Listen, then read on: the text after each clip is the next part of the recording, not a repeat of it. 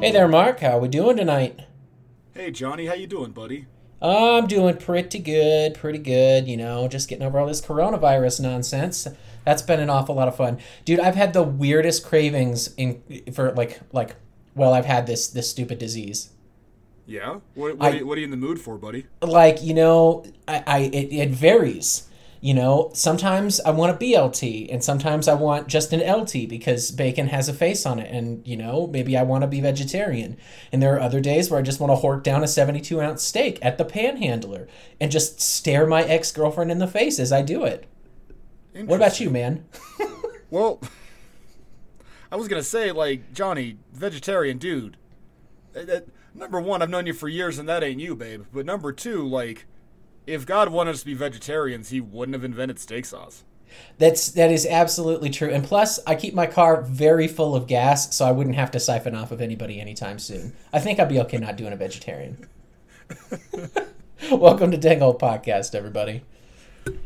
Welcome to Dangle Podcast. This is the weekly King of the Hill podcast where I, Mark, and my good buddy, Johnny.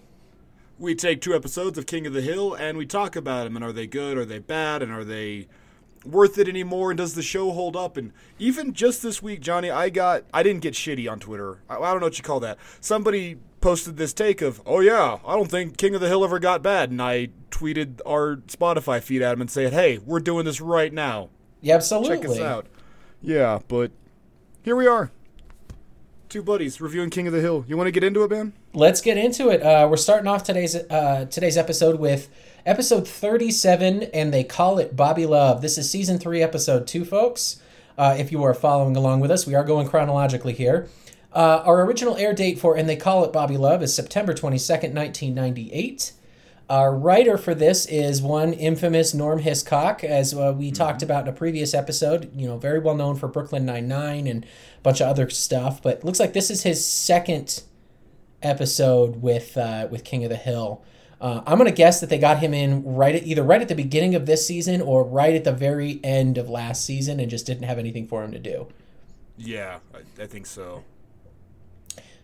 Well, he wrote Propane Boom, though, right? Or he co-wrote on it? He did write Propane Or am Boom. I...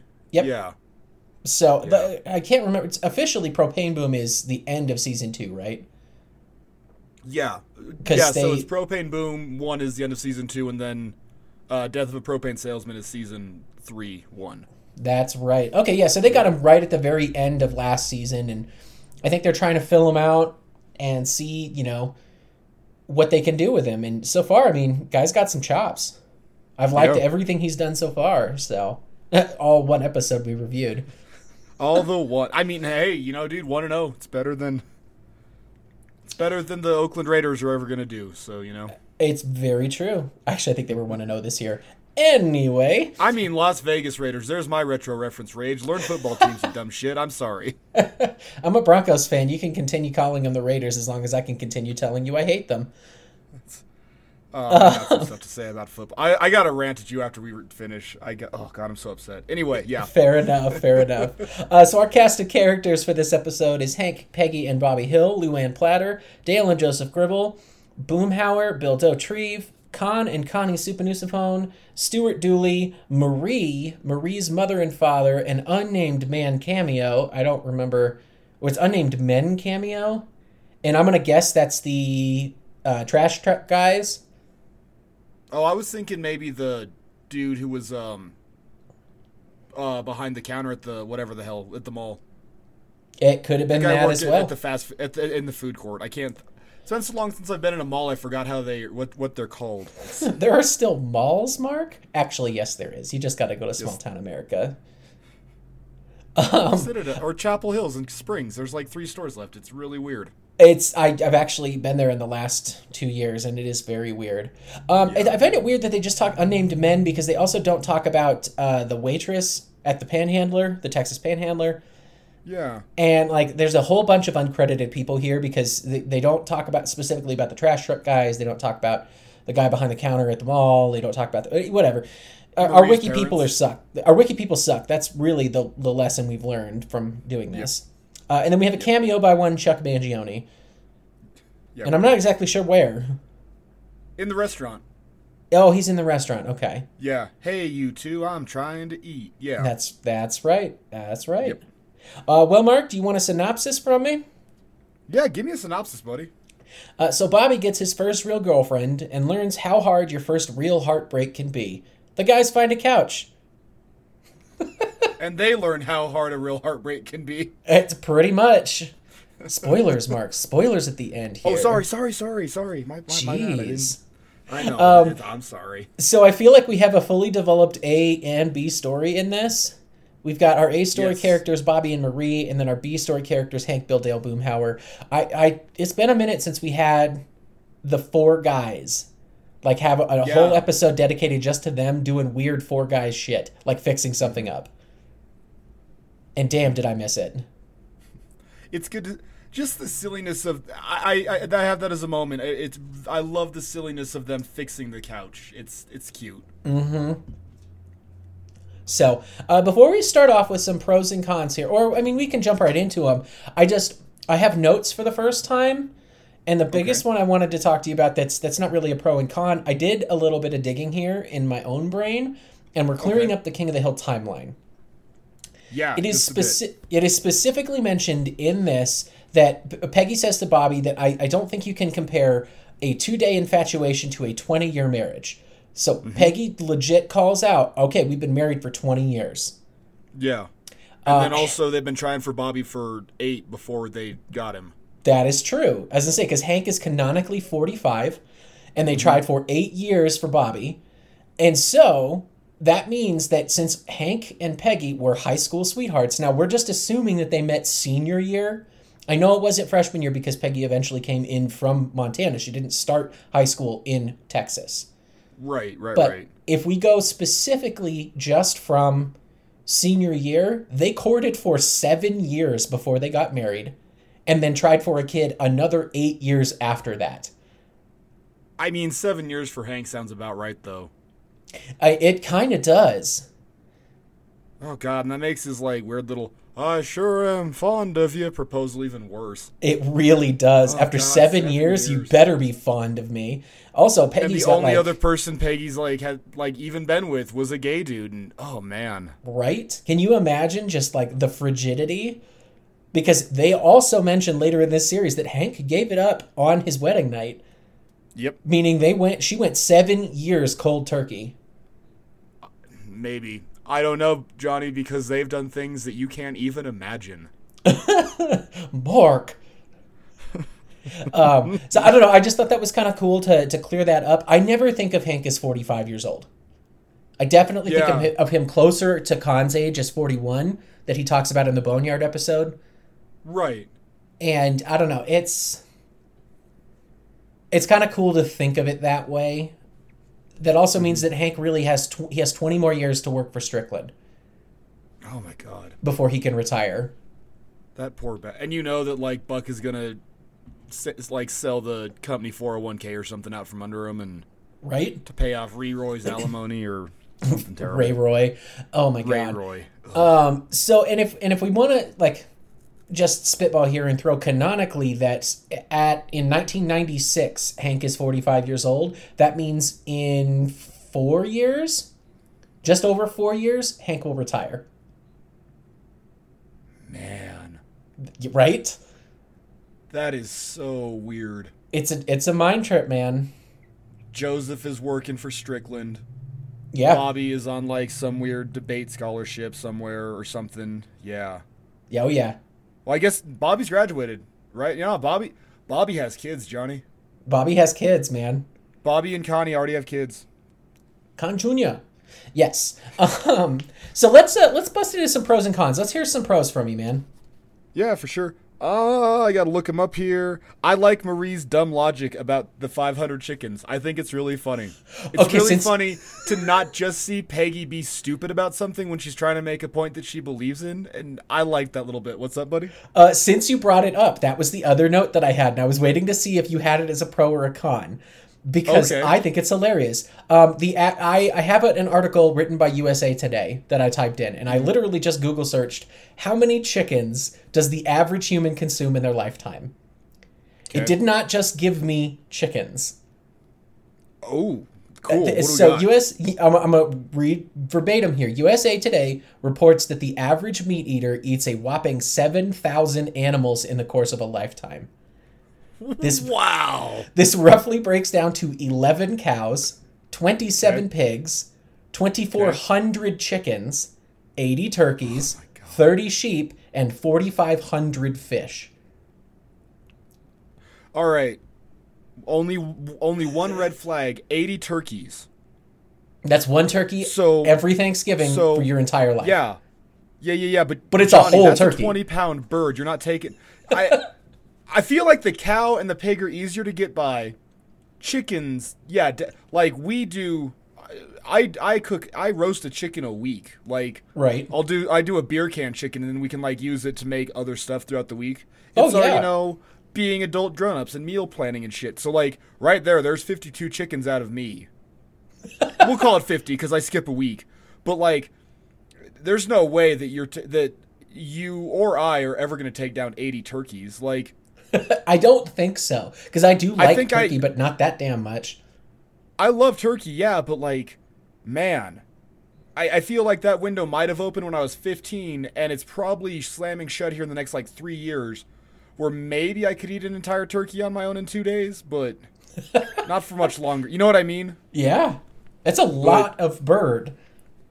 Also, I don't know. I think it's interesting they don't count like shellfish, because Jesus Christ, you and I have been together when we like go full on, burn all the villagers and eat their shrimp children like at Red Lobster, Absolutely. I don't know. I think that this data is a little bit skewed, because I think I've had sheep maybe 3 times in my entire life, but I eat cow usually every single day. I will have beef for at least one meal almost every day. So see that maybe it's I don't know. No, I'm still hung on turkey, but whatever. I'm getting hung up on the wrong thing. But and I like fish, but I don't know if I'm ever going to eat 4,500 of them. At least not until I move to Norway, where that's all they eat. Yeah, I don't like fish enough to eat 4,500 of them. Right. Anyway, like smoked oysters, then I've eaten 4,500 already, and Christmas is coming, and I bet I eat another 1,000 because, oh God, smoked oysters. I totally derailed you, but that's only because that was the other real big note that I had, and I thought it was a little fun thing here, because it's definitely skewed. I love that stuff. I love it. No, I love it. You're not only are we talking about King of the Hill, but you're looking into shit. It's great. It's not just I like this episode because of X. I like it. Good for you, buddy. Thank you. Yeah, there we go. Well, let's hear some more pros. I have a few notes though before we do that. Number 1, Johnny, what happened to Boomhauer? He talks about that dang old electric toothbrush man, and then and he stops, and something really bad happened to Boomhauer with an electric toothbrush. Yeah, it's not often that he gets stunned into silence. Yeah. Also, from here on in, I demand to be called Sweet Meat by, well, I guess just Amanda, but still, I demand to be called Sweet Meat. You have to be Peggy calls Hank Sweet Meat, and I think that's such a cute little thing. She never gives Hank a pet name. Like, Hank will call her Peg Leg or something, but I just think that's a really cute little moment. Return of the Panhandler, that was cool to see. Mm-hmm. Yeah. And then, so I guess for actual pros, I don't have a ton, but I don't have it. I forget which episode it was you told, or Man Who Shot Kane Skredeberg, and you said at some point you just put it down and quit taking notes and just watched. Yeah. And I kind of did that with this episode, because I didn't want to watch this one. I remember not liking this episode. Right. It just, when it came up in the queue, I didn't care for it. And man, what a difference however many years makes since I've watched it, but I just put it down and watched, and I really enjoyed it. But my big note is we're always on Brittany Murphy's proverbial voice acting dick. Yes. And tonight we need to get on Pamela Alden's voice acting dick. Yes. Because, oh my God, does she do an absolutely amazing job with Bobby. Yeah, the range in this is nuts. Yeah. It's all the same as it's all the same Luann notes, but it's different because she's still being a 13-year-old boy. I'm sorry, like Brittany Murphy screaming as a 19-year-old girl, whatever, that's not really a stretch. But a grown woman having to like pitch her voice to scream like a little boy. Because he's a little 12-year-old boy, like. and just make it the ups believable. and downs of that, and like, yeah, but his voice is cracking, and then like even the what are you talking about outside of the house, it's sad, but it's still kind of Jewish, and it's God, she just kills it. Like, Yeah. pour some out to her, man. Oh, absolutely. This episode is. I walked away from it also not thinking I was going to like it very much and being pleasantly surprised. And I think I've come to the determination that this is the superior Bobby in Love episode. It's way, way better than his Cupid episode. Because this is actually watchable. Oh, yeah, you can't. No, Cupid is terrible, yeah. It is. The Cupid one is so awkward and it makes you so Gross. uncomfortable. Yeah. But this one, like you already mentioned, like Pamela Adlon, she hits every single note as if she has been a 12-year-old boy before. She knows exactly how to be accusing to the kid dancing with his girlfriend. She knows exactly what to say in the exact tone of voice when she says, "Oh, but you kissed me. That means we're back together now." Like, Yep. it hurts to watch that because I have been that kid before. Like. But it was so real, and so that like I definitely just sat and watched this for a minute too. I stopped taking notes when I realized I had so many good ones. I did the same thing. And also a final one, man, I think this might be the best we will see Peggy for a very long time. Anytime Peggy's talking, she is great. Like, I love every single Peggy line in this episode. And it's all so dumb. Like, "Oh, honey, I understand. She looks exactly like me." No, she doesn't. Not even a tiny bit. And just, that's great. Or, you know, the whole, "We've done things you can't even imagine." Like, it's wonderful. I love it. She's like, "I'm gonna up the ante to the point where you can't fight me back because then it's gonna be gross." Yeah. So much so that like Hank doesn't want to do it. He's like, "Nope, we're done. Stop." I love any time that Peggy's on screen for this one. Any line, it's cool to see Peggy have one of these because like we always have the, "Oh man, anytime Dale's there, or anytime Cotton's on, or whatever." But man, it's cool to see Peggy getting one. Oh yeah, probably for the last time until Lupe's revenge, but whatever. Honestly, it might be, and this is such a strong way to start season 3. Like.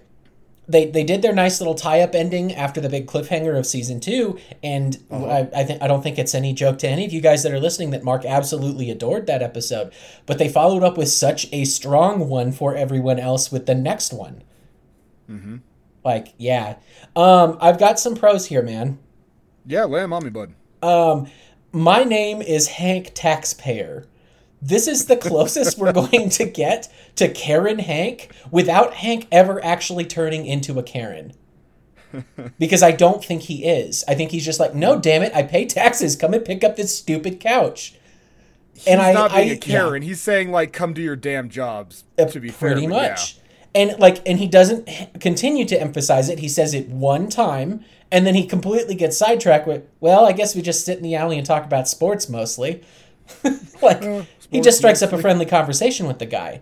But I see a lot of people that like to equate Hank to one of these Karens or somebody that would hate woke culture, and it's like, no, he wouldn't. He's just not a total dick. He knows where to make his stand and how much force to use making said stand.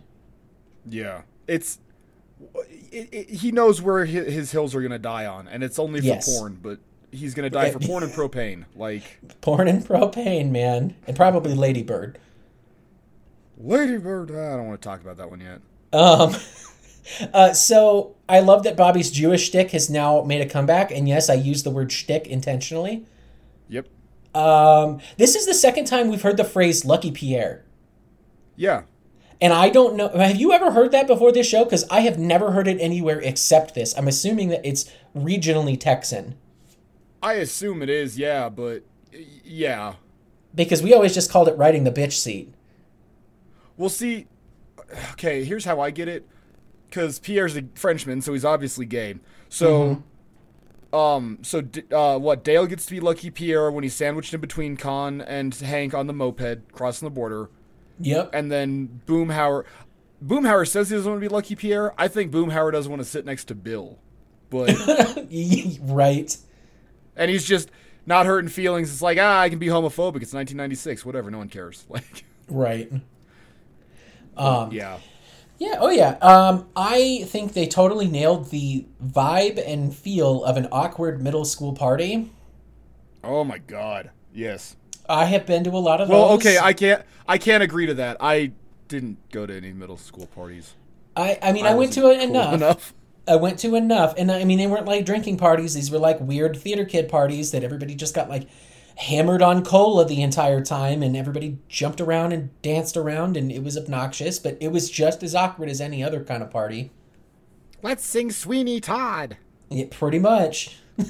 Oh. You had to do it too. You poor bastard. I really did, man. Oh, bashudo. We're going to derail for just a second so you can get that out of your system. Thank you. The things you forget to remember. I have not spoken to her since my freshman year, your sophomore year. God damn. I don't think I've spoken to her since your sophomore year. There we go.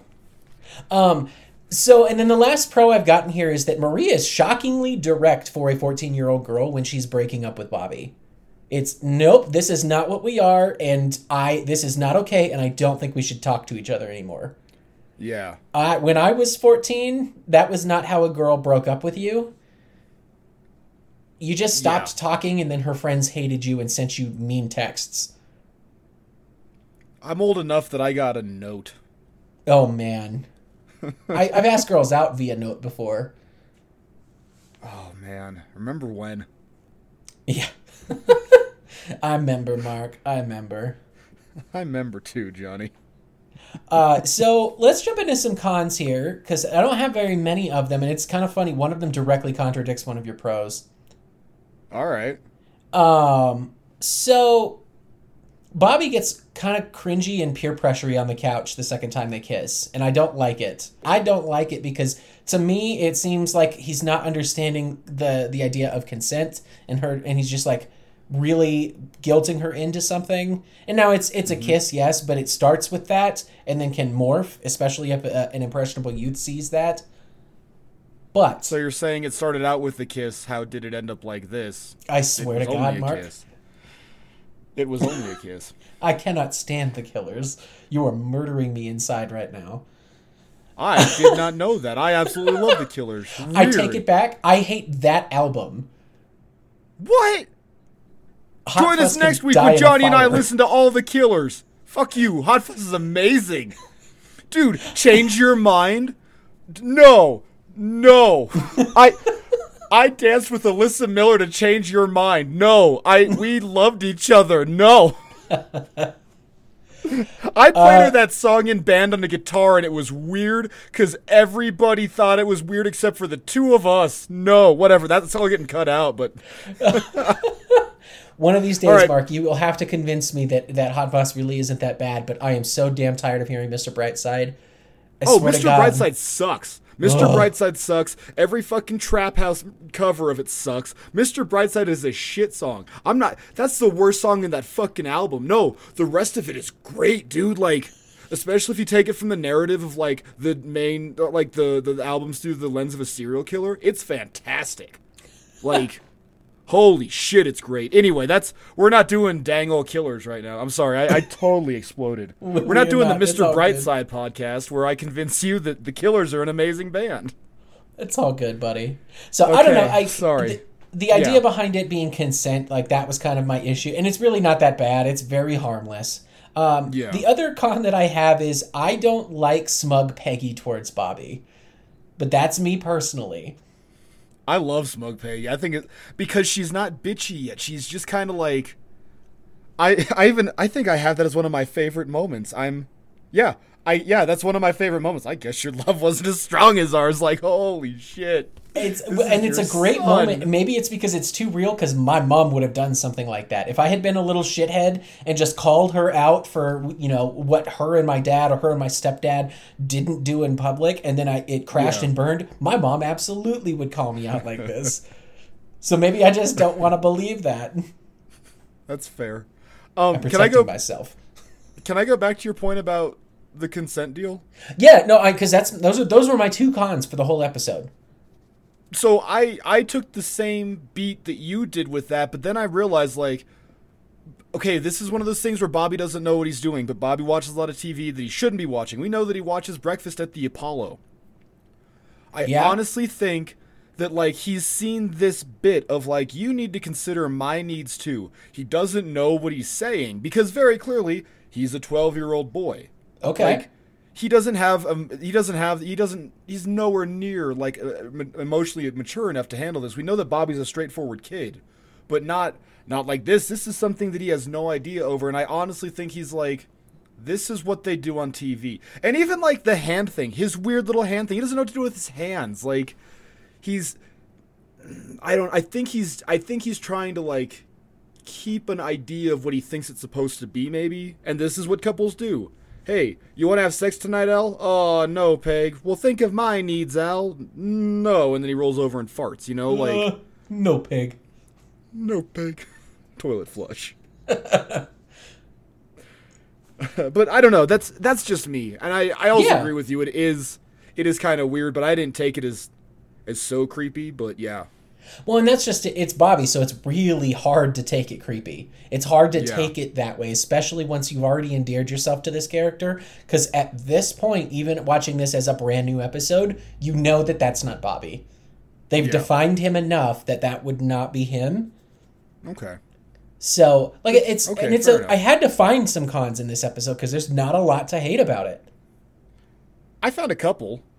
Did you? Let's hear them. Yeah. Well, so chiefly, Bill's nightgown is back. Already, red flag. Already a strike against us, man. Like, that horrible, horrible nightgown. Okay, I lied. There's no cons. This episode made me want a bunch of stuff that I can't have. Like, I would love to have a couch outside that I sit on and drink beer with my friends, but I can't have that. I can see one on your porch. That it's not appropriate. Like... Yep. We had one. Remember that old college house we had? We had that busted-ass couch out there, and you and I just sat out there drinking beers. Like, yeah. Also, God, this episode made me want a steak so bad. Oh, gosh, yes. But, no, I don't have any cons. I really liked this episode. I was just being a bitch, but... No, it's good. Also, I have one note, though. We see Hank have a weird PTSD flashback, but only for a moment. When he asks her, wait, she's real, right? Hank remembers head, Johnny. Hank is remembering head. And you can see that look in... Man, credit to the animation department on that one, because his face twitches just for a second, and he's remembering head. And love it. I also want to imagine that the cereal box model is a jab at Carrie Strug as well. Oh, shit. I didn't even think of that one. Good for you. Because that's what I thought. Because I'm like, who in the hell is a cereal? Like, who would be on a cereal box, like, as a model that's not animated? Oh, people on the Wheaties box. Who were on there? Athletes. I bet you Carrie Strug was on there. Jeff Gordon's a race car driver? Yeah, and Jeff Gordon. There you go. So if we can backtrack, like, maybe 20 seconds here. I also have one final thing that I looked up. And I'm pretty sure this is going to happen in about 6 months, 7 months from now when I come down and I'm in your neck of the woods. If not sooner, definitely 6 to 7 months ago when I'm down in your neck of the woods. The Amarillo 72-ounce challenge is not that far from where you live. We've talked about this. We talked about this on Company Man. We said we're going to do it. We can do it. And I am going to eat 5 pounds of meat. I can, hell yeah. I'm in it with you, man, and I think that when I come down for my master's program, and the very end of it, I'm gonna take an extra 2 days off, and you and I can just road trip down to Amarillo and go and see some weird shit and eat a giant steak. I think we can even fly to Amarillo from Alamosa, if I recall correctly. That is even better, because I do not want to be that uncomfortable in a car ride and wonder what the aftermath is gonna look like if you and I try and drive home after that. Devastating. It'll be devastating. Yes, we will be rocked us, like, to our talking core. to each other. That wasn't bad. Also, love that moment when he's talking to Connie and it just completely horks it. Yep. But no, the 72-ounce steak challenge there, it is $1 an ounce. If you don't finish it, it is $72, and I am willing to put that money on the floor just to see it, just to try it. I have got $200 a steak for each of us and a sizable tip for the waitstaff. Like, yeah. Yes. So Hell yeah, I definitely looked that up today. Awesome. Let's get into some favorite moments, man. Can I say the whole damn episode? Because, man, so Yeah. much of this is great. Yeah. I Guys have- fixing the couch, I already called that. I think that's so cute. They got Yes. up on their little, like, lifts and, yeah. And I also really love the, Bill calling Dale about the couch. Yeah. Like, Yeah, that I whole wanted to make phone sure call. I got that right in my head. Yeah. I was just thinking about the couch. I was thinking about the couch. Well, let's go sit on it. But then Dale being weird Dale recording this shit. For why? Why is he recording it? Who cares? He is Dale. That's my first favorite moment is the disclaimer that he does as he picks up the phone. Yeah. It's amazing. It's Dale. These guys are having way too much fun writing for him, and I think it's because they all really wish they could just party with Hunter S. Thompson, and this is what their ideal caricature of him is. They're projecting, yeah. Oh, for sure. How about you, buddy? What do you got? So yeah, Dale's disclaimer for his phone call. I love that Bobby unbuttons his pants during the steak challenge. We've all been there. I had that as a note. Yeah. It's weird to see. So number one, I love the Hank line of his taste in music has gotten better too, and he's laying on the floor in jeans. And I have the note. It's weird to see Bobby in jeans, but Bobby has to be in jeans for this to unbutton his jeans while he's eating the steak. It's these guys are smart, Johnny. Like you don't even see him setting this stuff up, you know? There's more continuity there than we want to give it credit for because we're so used to being spoiled with shit like Futurama. Yeah. But even just, I also wonder too if like Bobby's hurting inside, so he's like, what do adults do? They wear pants. I'm going to wear pants now. Like, you know what I mean? Yeah. I'm listening to country music face down and wear pants. That's what you do when you get hurt. Yep, that's my last favorite moment is specifically Hank Williams' I'm So Lonely I Could Cry. That song is incredible. Fantastic song. And damn does it not just set the mood perfect for him, for that poor kid. Yep. So we went through this whole episode, Mark, without talking about who the guest star Marie is cameoed. Who is the guest star Marie? I don't have a retro reference rage, so this is going to be the closest thing you guys get, because it is the one and only Buffy the Vampire Slayer, Sarah Michelle Gellar. Huh. Were you a big Buffy fan? No, but we have a friend who is, and he's obnoxious about it, so... Yes, he is. Oh, I hope he listens to it. I don't think I've ever watched an episode of Buffy. I watched the movie. The movie is fantastic. Pee Wee Herman's in it. Check it out. But yeah. Oh yeah. No, my mom and my sister really liked it. My wife absolutely adores it. I've tried. Lord help me, I have tried. But I don't really care for vampires unless they're intentionally doing satire. So even kitschy vampires are not fun. Yeah. It's just, I watched half of Bram Stoker's Dracula the other day and I just kept making Simpsons quotes the entire time. His hair is so queer. I heard that. Well, Mark, should we explain to the good folks what our rating system here is? Because I think it's about time we rate this bad boy. Yes, I think it's about that time, buddy.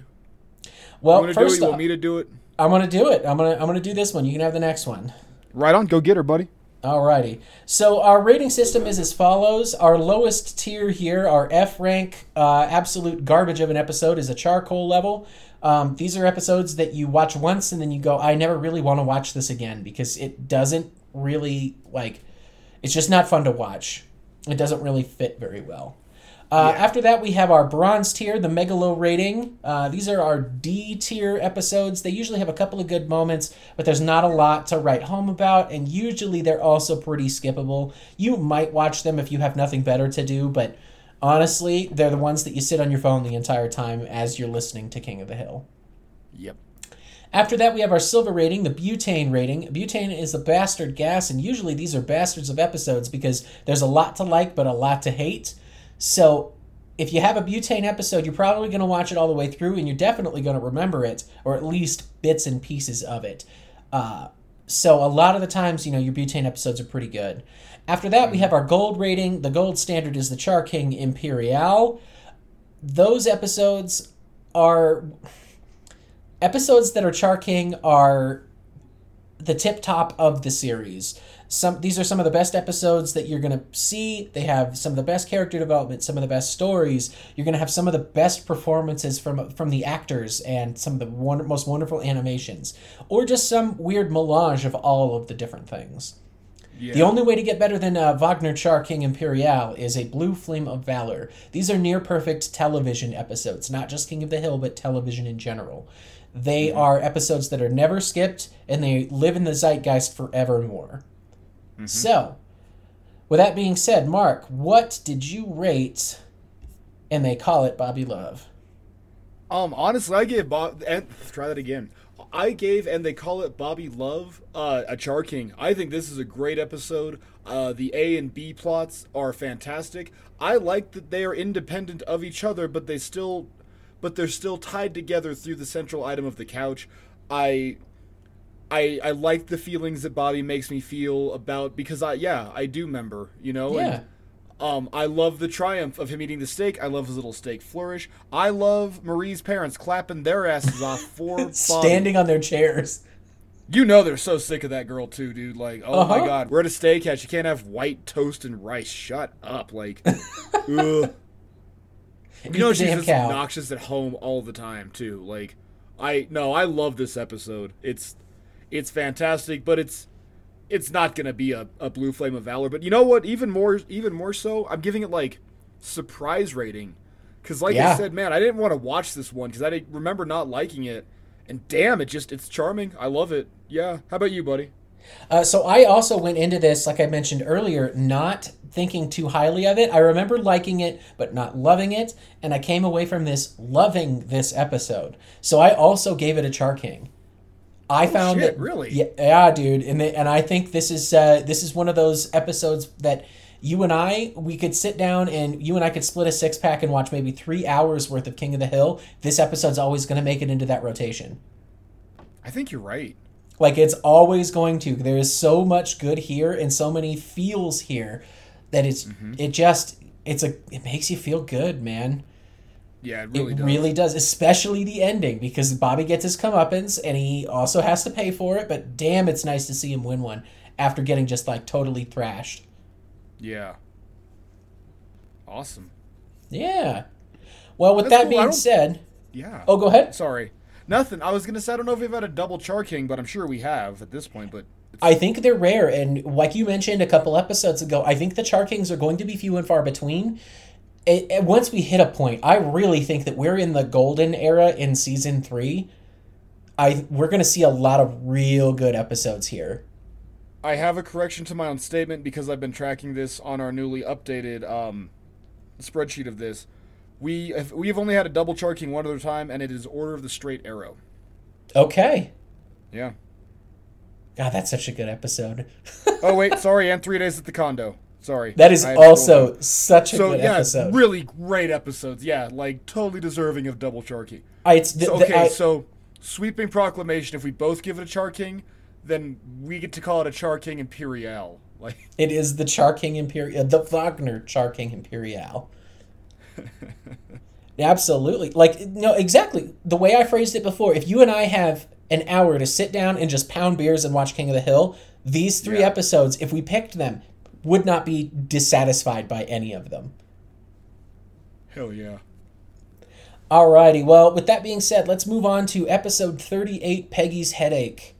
We have an original air date of October 6, 1998. Our writer for this is Joe Stillman. Let's see what else Joe has written for us. He is the executive story editor of the pilot. Okay. And he did a couple of Season 1 episodes. He has not done anything since Season 1. This is his first introduction since Keeping Up with Our Joneses. He wrote that one with Jonathan Collier. But he also wrote Square Peg. He did a lot of different editing stories and everything else like that. He edited a lot of stuff in the first season. The pilot, Square Peg, Order of the Straight Arrow, Hank's Got the Willies, Luann's Saga, Hank's Unmentionable Problem, Westy Side Story.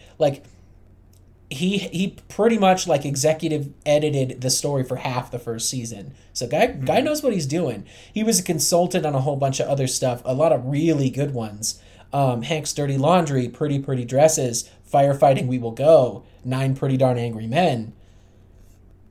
That is that's weird. It's yeah. Yeah. Like, guy's got some pedigree for him, and it sounds to me like he's a much better editor than specifically writer, but he gets along really well with this writing. Makes that abundantly clear. But yeah. No, and I would agree. Yeah. I don't know. He gets along really well with the writing staff, and I think he knows what liberties to take with their work. Maybe not so much his own. Yeah, I think so. Yeah.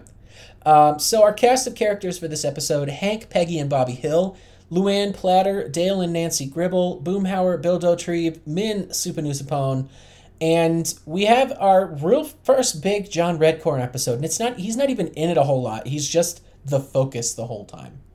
But we haven't seen a lot of John Redcorn. We see him when they need to talk about Native American stuff, and that's the only time.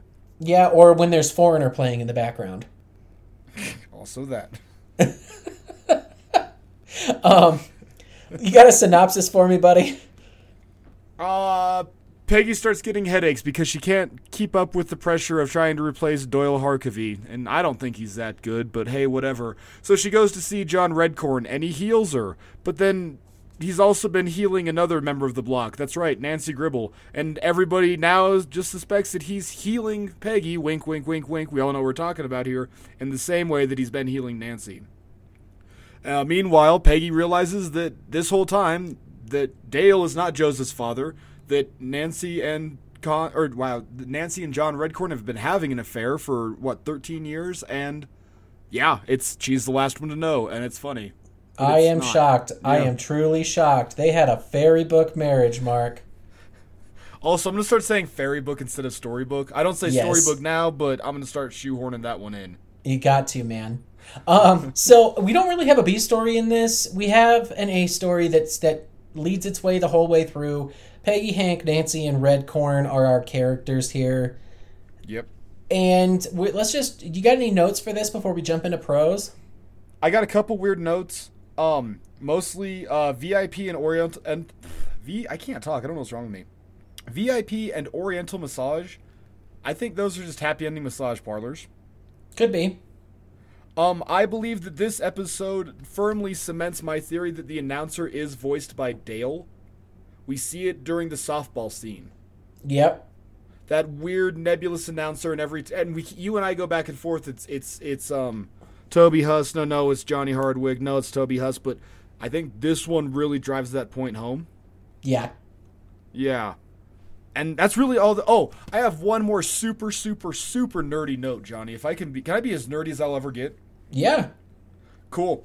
When Peggy goes to John Redcorn's place of healing, I don't know what you call that.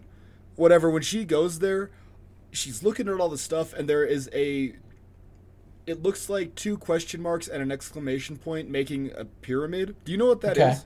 I have it's no on idea. His wall. It's so cool. It's not cool. I'm a nerd. I'm sorry. That is the symbol of Hastur, the king in yellow, who is he's a fictional deity, not in the Lovecraft verse, but it shared the Lovecraft verses, what do you call that? Like, the same canon. Okay. Yeah, it's an Ambrose Bierce story, but it talks about, like, the king in yellow, and that symbol is the symbol of the king in yellow. And dude, there are goddamn, like, weird fiction fans writing, or at least drawing for King of the Hill. Yeah. And I think I love that bit. And I know that it shows up later on, and that's when I recognized it was later on. I want to say probably one of the ones where, like, Dale's helping him do stuff with getting the tribe's land back, but right. I saw it again this time. I was like, oh shit, they did this even back then, and that was a cool bit for me. Yeah. Oh yeah. Yeah. Do you have any notes? I don't have any notes. I've got a couple of pros for this. Go for it. Finally we get a different song it's not Foreigner. Maybe they ran out of their budget, or maybe they realized maybe we shouldn't harp on the same damn song for 3 seasons. Let's just leave it at 2. Sure. I don't know. I'm gonna die on this hill, man. Cherry Pie is not that great of a song. Or Hot Blooded isn't that good of a song. Wow. Cherry Pie is not a good song either, though. Poison really is not not. a good band. They both you can suck. Just say it. It's okay. Naive Peggy is full blown this episode. It's the whole point of the episode. And this is one of my more favorite moments of Naive Peggy because she gets dunked on by everybody for not knowing this. Yes. I love that Min totally dunks on her like, ooh, who am I going to tell first? I know, I'm going to go email Khan. I'm going to email Khan. Yep, I have to. I have to totally just do this. Make you feel even worse. The entire baseball scene is a pro. Okay. The entire baseball scene is a pro for me because I really like that tongue-in-cheek Mel Brooks style. I'm going to make as many phallic dick jokes and double entendres as I can in like a 30-second span. I grew up with it. I still find it hilarious. Okay. So it always it always tickles me when I'm watching it. And the last pro that I've got for this is something that is going to be a consistent and frankly impressive feat to carry with such a complex character as Dale, but his unabashed love for Nancy is so damn refreshing. Like, absolutely nobody would ever discount it. And it takes it takes this episode, but he proves it time and time and time again throughout this series. Nope, Nancy is the woman for me. I can't even be swayed even a little by anyone else. And I don't know. Good moment. What's new? Nothing. Peggy wants to leave Hank and run away with me. Right? So I love his track teen physique line. Track team physique. He seems to think he's just hot shit, and it's like, dude, no, you're a weird, pasty, gangly looking guy that's got kind of a pooch, and you smoke a shitload. I can just see him doing the weird, gross, naked wiggle stands over. Yes. So, those are the pros that I've got here, and I think that last one here really, like I said, it's a through line that's going to continue to pop up throughout this entire series, but they establish it now, and they never, ever diverge from it, and damn does it feel good. Yeah. I do, and to what do you call that, double down on that, I love how much he loves Joseph. Dale is such a good... Yes. Dale's a piece of shit. The rest of the show, Dale's kind of a piece of shit, but man, he is a fantastic father. He is, like, if I'm going to throw this into the ether of another TV show, this is why I love Michael Scott in The Office, because the dude is 90% of the time he's a dumbass and he does the absolute wrong thing and should know better. You know, he always does something with disastrous consequences, but that 10% of the time where he's being a genuine human, they make you love him. And damn it, Dale's the same way. With all of his chicanery and all of his hijinks, all it takes is one episode of, I'm going to give you another $5 here to go and get Milk Duds so you can watch Encino Man. By the way, that's my retro rage. Like, it makes you just love it. Yeah, for sure. So, absolutely. Yeah, what pros do you got, man? Or did I steal them all? Yeah, I'll be honest, dude. I don't have a lot of pros. I don't really like this episode. Okay. In fact, you know what? I only have one pro, and it's good to see some Min.